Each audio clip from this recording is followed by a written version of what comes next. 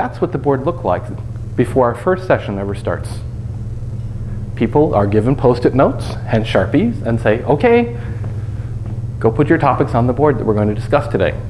And they select a room and a time, they write their topic on a Post-it note, and they stick it on the board. Now this is on a whiteboard. We've actually, the first Kirkham Elliott was just a white wall. And we just put up tape marks and stick the Post-its on, and that's how it works. It doesn't require a lot of technology at all.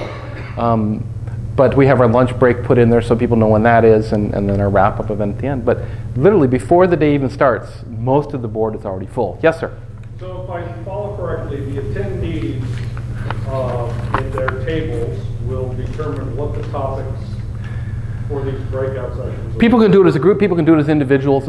And is there a facilitator at a table to help? You don't see me there. I'm standing next to the board. Anthony's standing next to the board going, oh, what do you want to talk about? I've actually convinced people to give presentations. They start talking to me about, I really don't have anything to present. And then we get talking, and it's like, what do you mean? That's a topic. You just gave me the topic you should present on right there about, tax changes that affect freelancers or something, in the work world. Guess what? Ding, ding, ding. Write it down and put it on the board.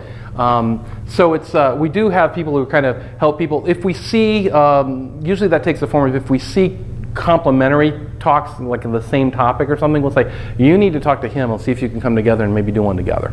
That just frees up a slot on the board then. Yes? So you're saying once the board fills up, that's it? I mean, everybody just, Pretty much, yeah. Actually, in the first time we did it, people were a little tentative.